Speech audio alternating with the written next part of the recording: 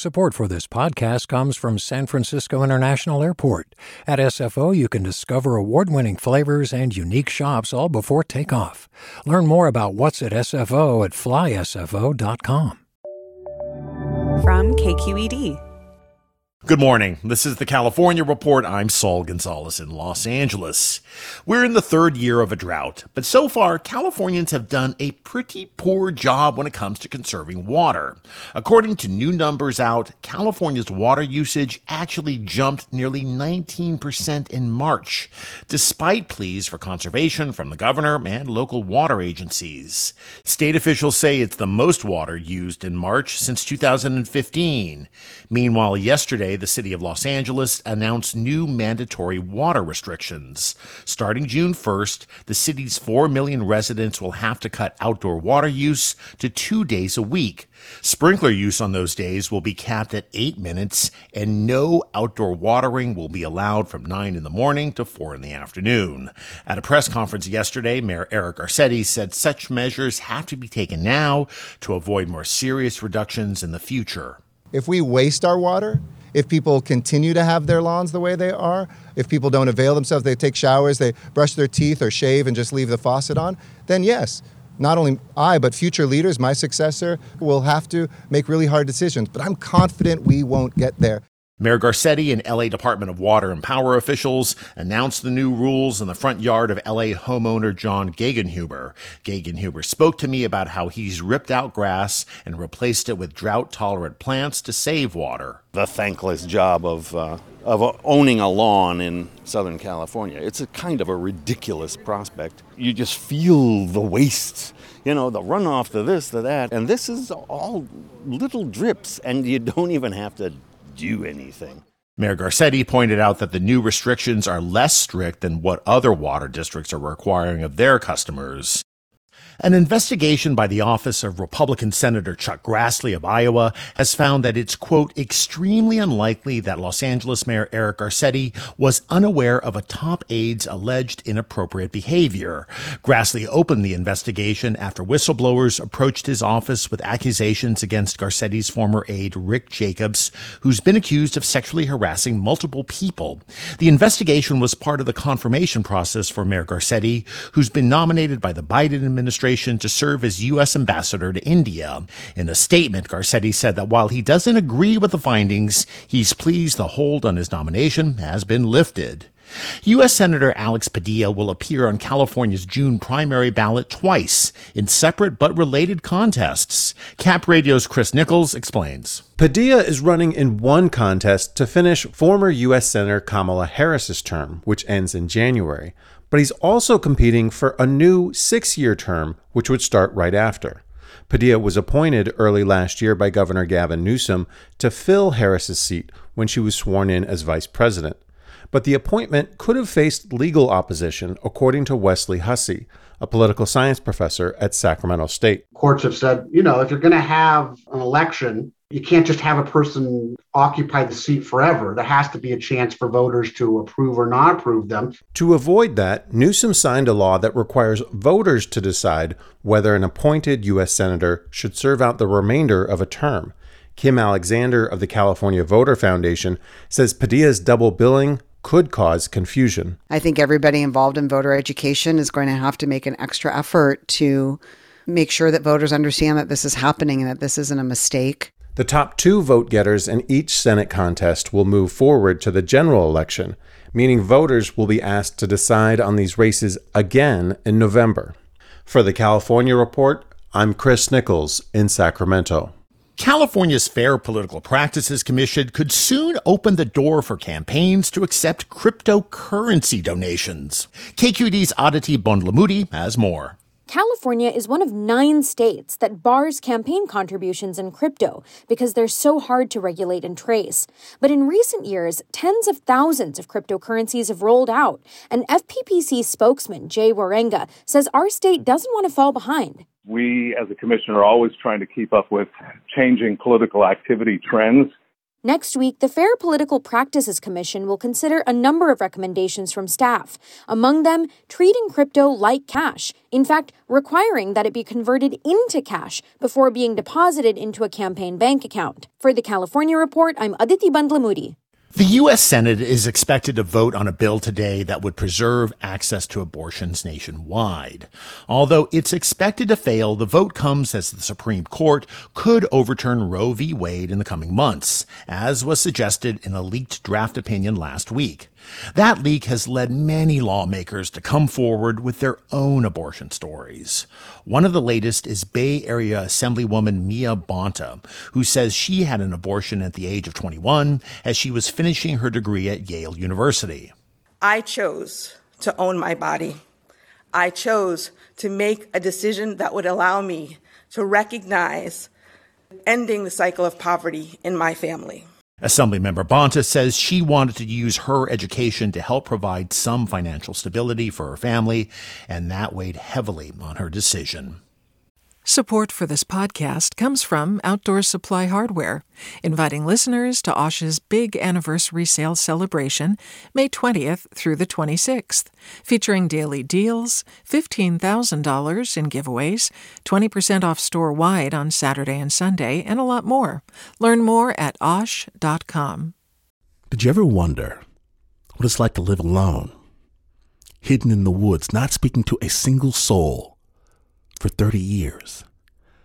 Or wander the desert, uncover a hidden well, and dive to the bottom of the deepest water hole for 2,000 miles?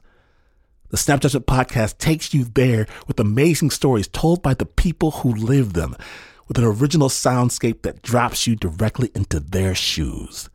Snap Judgment. Listen and subscribe wherever you get your podcasts. Equality isn't perceived equally. According to a new study from UC Berkeley, historically privileged groups can see opening up pathways of opportunities for some less privileged people as harming their own access to resources. KCRW's Matt Gillum explains.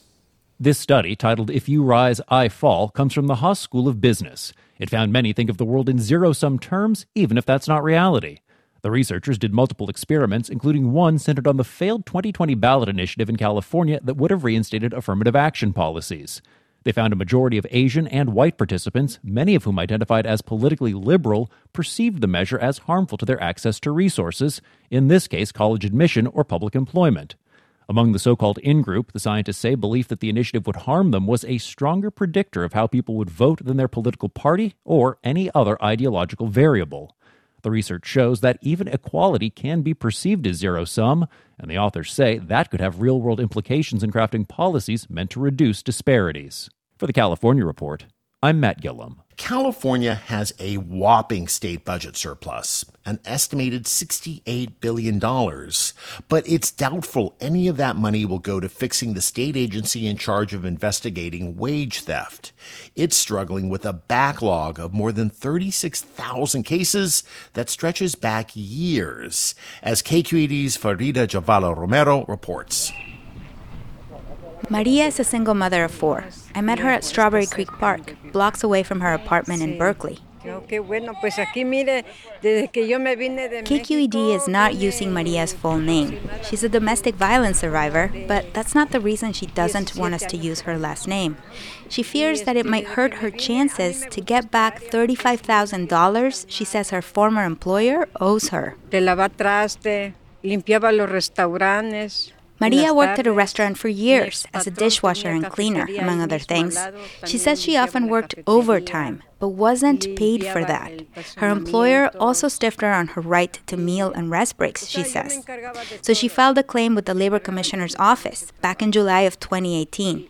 She's still waiting for a resolution on her case nearly 4 years later.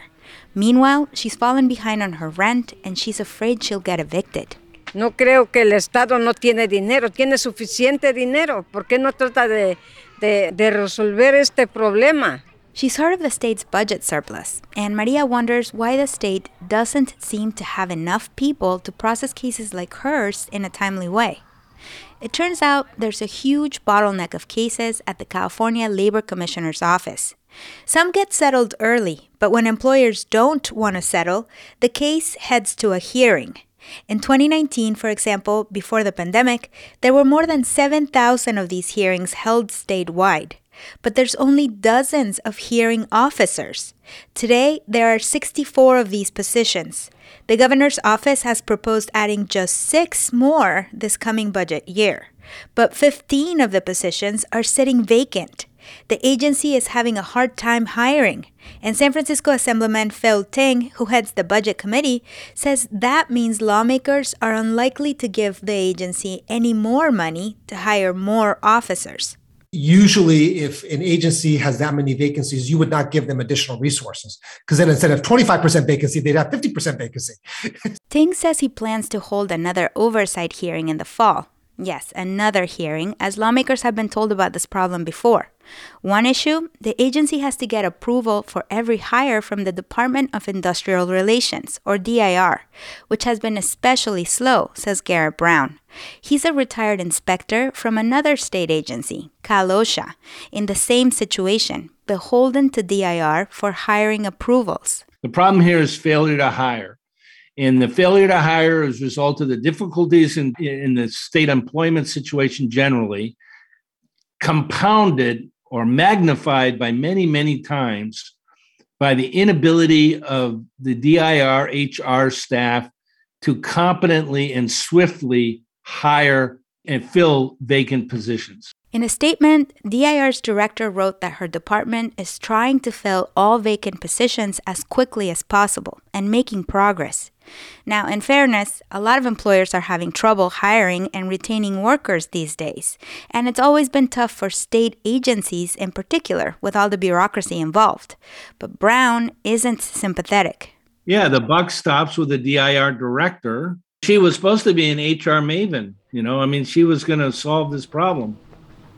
Back at Strawberry Creek Park. Y entonces, pues, eso es muy difícil para mí, para mantener más que nada a mi familia. Maria says her adult son is helping her pay the bills, and she's cutting costs by going without things like new clothes. But she says she's not just frustrated for herself. She's frustrated for the tens of thousands of working people across California who are waiting years for the state to rule on wages they claim were stolen from them. Que tratan de resolver ese problema, que tenga un poco de compasión a aquellas personas. The state, she says, should have more compassion for how much these missing dollars mean to people who make so little to begin with. For the California Report, I'm Farida Jhabvala Romero. The opulent Hearst Castle atop a commanding hilltop on California's Central Coast draws in about 750,000 visitors a year, or at least it used to. You see, the popular tourist destination, now operated by California State Parks, has been closed for more than 2 years because of the pandemic. But as KCBX's Benjamin Perper reports from San Simeon, the castle is finally reopening today. Please stay seated at all times. It's a winding road on the bus ride up to the castle. A recording of the late Jeopardy host Alex Trebek describes some of the quirky remnants of William Randolph Hearst's former estate. We will also pass the animal enclosures used in Mr. Hearst's time for the polar bears. They were given ice. The road I'm traveling on was recently re-engineered and rebuilt after a winter storm in 2021 damaged it. That extended the castle's closure, which began in March 2020. At the top of the hill, tour guides show me the iconic outdoor Neptune pool, which has spouting fountains and is framed by marble columns. Guide Sharon Foltz says the reopening means the long and complex history of the estate, which took nearly 3 decades to bring to life, is now back on display. People say, it took 28 years, and I say, the more you know about this place, 28 years was nothing. Museum director Cara O'Brien said after 26 months of closure, the staff's energy is high, and everyone, including her, is really excited. Yeah, it's just been way too long. We're so ready. We've been ready for a long time. Yeah. O'Brien says tours are back in full swing, and while today will be a celebration, it's more of a soft launch than a grand reopening. She expects Memorial Day weekend will likely see attendance at the castle restored to its former glory. For the California Report, I'm Benjamin Perper at Hearst Castle. And that is the California Report for Wednesday, May 11th. We're a production of KQED Public Radio. I'm Saul Gonzalez. Thanks so much for listening, and have a great day. Support for the California Report comes from the Wesley Foundation, investing in California's underserved youth.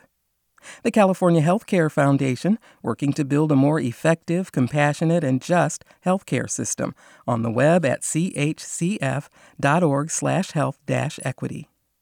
And Eric and Wendy Schmidt through the Schmidt Family Foundation, working together to create a just world where all people have access to renewable energy, clean air and water, and healthy food. On the web at theschmidt.org. Did you ever wonder what it's like to live alone, hidden in the woods, not speaking to a single soul for 30 years? Or wander the desert, uncover a hidden well, and dive to the bottom of the deepest water hole for 2,000 miles? The Snap Judgment Podcast takes you there with amazing stories told by the people who live them, with an original soundscape that drops you directly into their shoes. Snap Judgment. Listen and subscribe wherever you get your podcasts.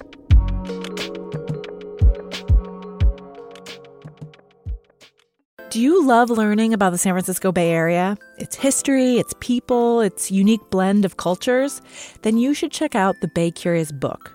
I'm Katrina Schwartz, editor and producer on the Bay Curious podcast, and I'm here to let you know that for the month of May, we've worked out a sweet deal for KQED podcast listeners. Right now, you can get the Bay Curious ebook for $1.99. That's right, $1.99. Just search for Bay Curious wherever you get your ebooks or find a link in our show notes. This offer does expire at the end of the month, though, so you'll want to act on it fast. Happy reading!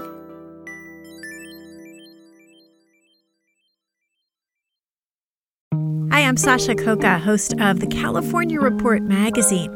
Every week, we bring you stories about what connects us in the giant, diverse Golden State. Because what happens in California changes the world. I love this place. We were once seen as like the place to be, California.